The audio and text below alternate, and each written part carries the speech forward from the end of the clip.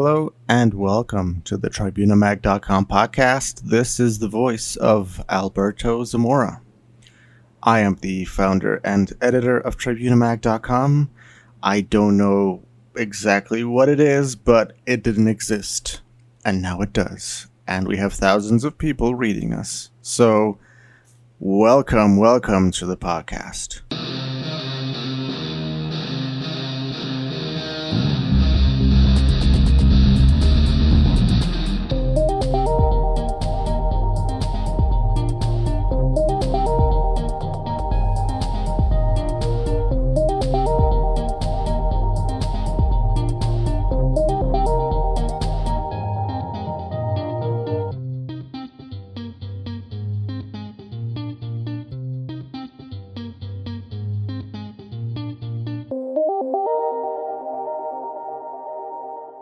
So this is going to be the first episode I wrote, Is English Better Than Spanish? I think 2 years ago. Yeah, roughly. And that's I think the post that kickstarted the TribunaMag.com thing, if it is a thing. It is a thing. So I'm just going to read it to you, and I'm going to add other thoughts if I see them necessary. So, is English better than Spanish? Yes, it is. Just ask Jorge Luis Borges. I was taking advantage of my Amazon Prime membership one weekend in which I wanted to wind down and Netflix, or should I say Prime, when I stumbled upon what appeared to be the entire collection of the Firing Line episodes. Firing Line was a very enlightening television program, which had great interviews and was hosted for over 30 years by one of America's most significant conservative voices, William F. Buckley Jr.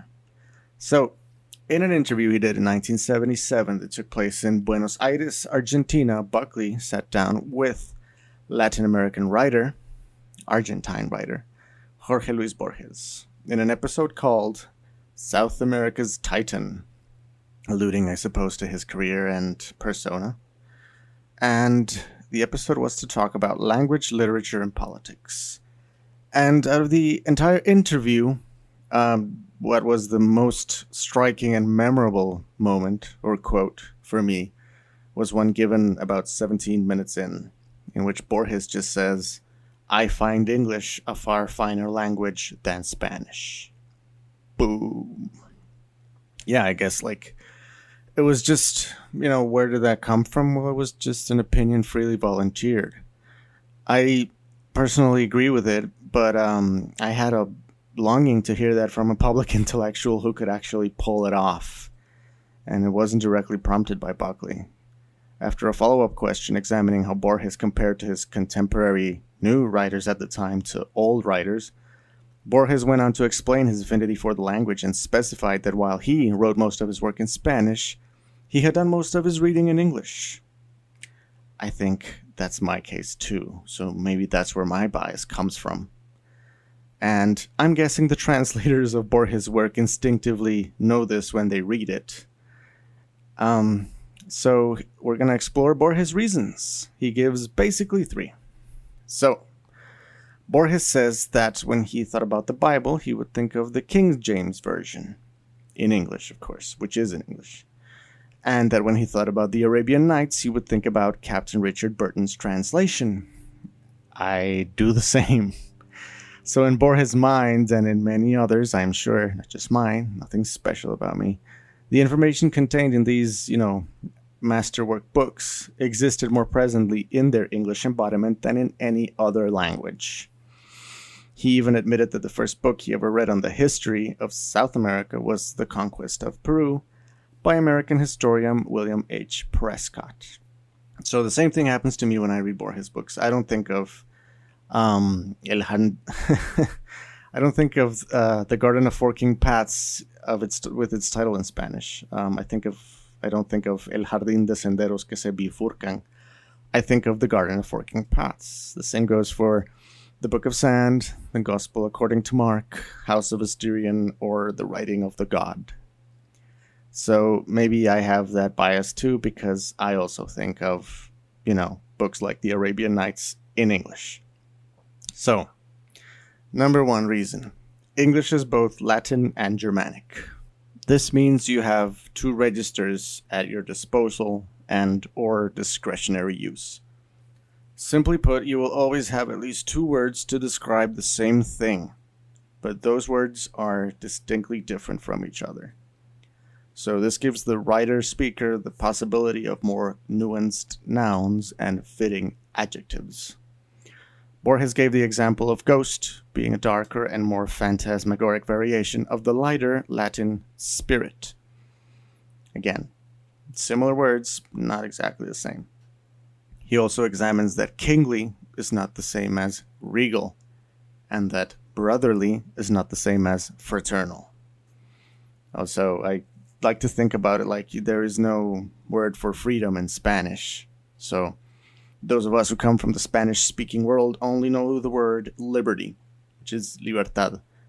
Liberty is not the same as freedom. Doesn't have the same drive, you know? Freedom of speech. Liberty of speech? Yeah. Number two, in English you can do almost anything with verbs and prepositions.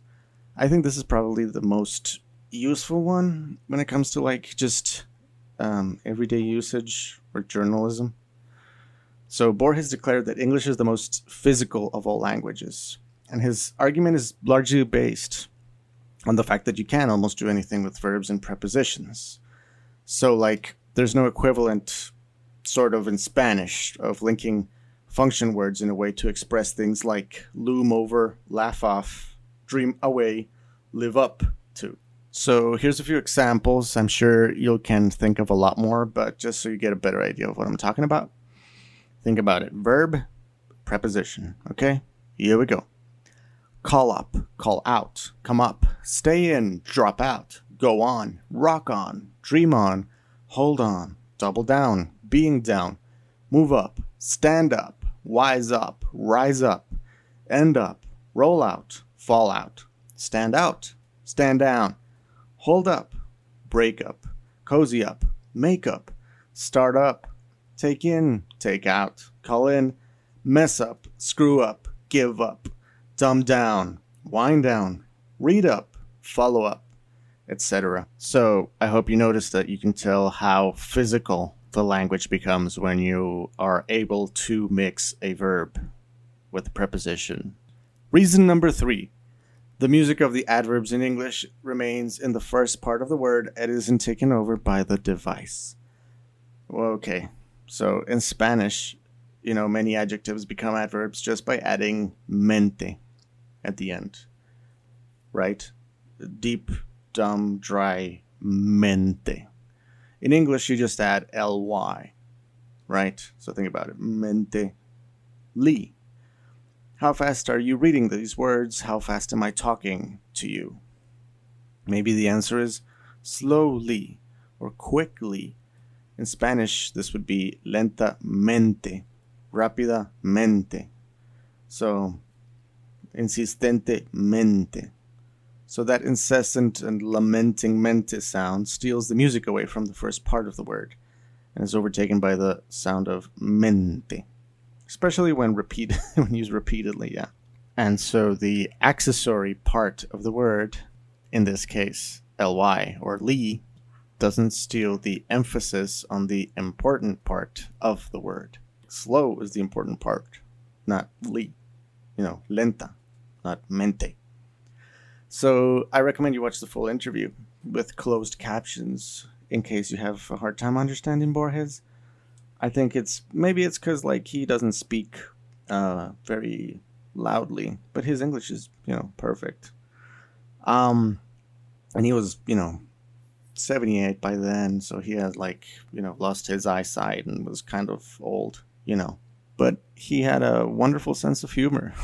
He was asked about what if you win the Nobel Prize in Literature? And he says I'll greedily take it, but I think there's better writers out there. And of course, well, not of course, but in my opinion, I would say there wasn't. Okay, and now there's people getting, Nobel Prizes in Literature for work that doesn't match up to his. Anyway, who cares about prizes at the end? What matters is the stories and the writing, and it's there. So go find Borges. Also, I just want to give you a caution. I'm clearly trying to provoke you into thinking, so you can form your own opinion and be like, no, Spanish is a lot better because, and just give me a ton of reasons then, okay? I gave you mine, and I gave you why they're helpful, so that's why my conclusion basically is bilingual is better. So be bilingual. Learn more languages. Otherwise, I could have never written this, or even thought about it. But the inkling was there. So, I can't recommend Borges' books, short stories strong enough. You will find how human beings search and strive to comprehend their meaning in what appears to be infinite time and space, where mythology, mysticism, religion, and the observable natural world are intertwined in an unsolvable puzzle of existence. And of course, I end with Borges' quote again, so don't be so mad. Of course, it goes without saying that great poetry can be achieved in any language. All I can say is that I am lucky to have both. To read more on this, please visit tribunamag.com. That's tribunamag.com. Tribunamag.com is on Patreon. Please become a patron and support us. Support our content. Support our work. Go to www.patreon.com/realtribunamag. That's www.patreon.com/realtribunamag.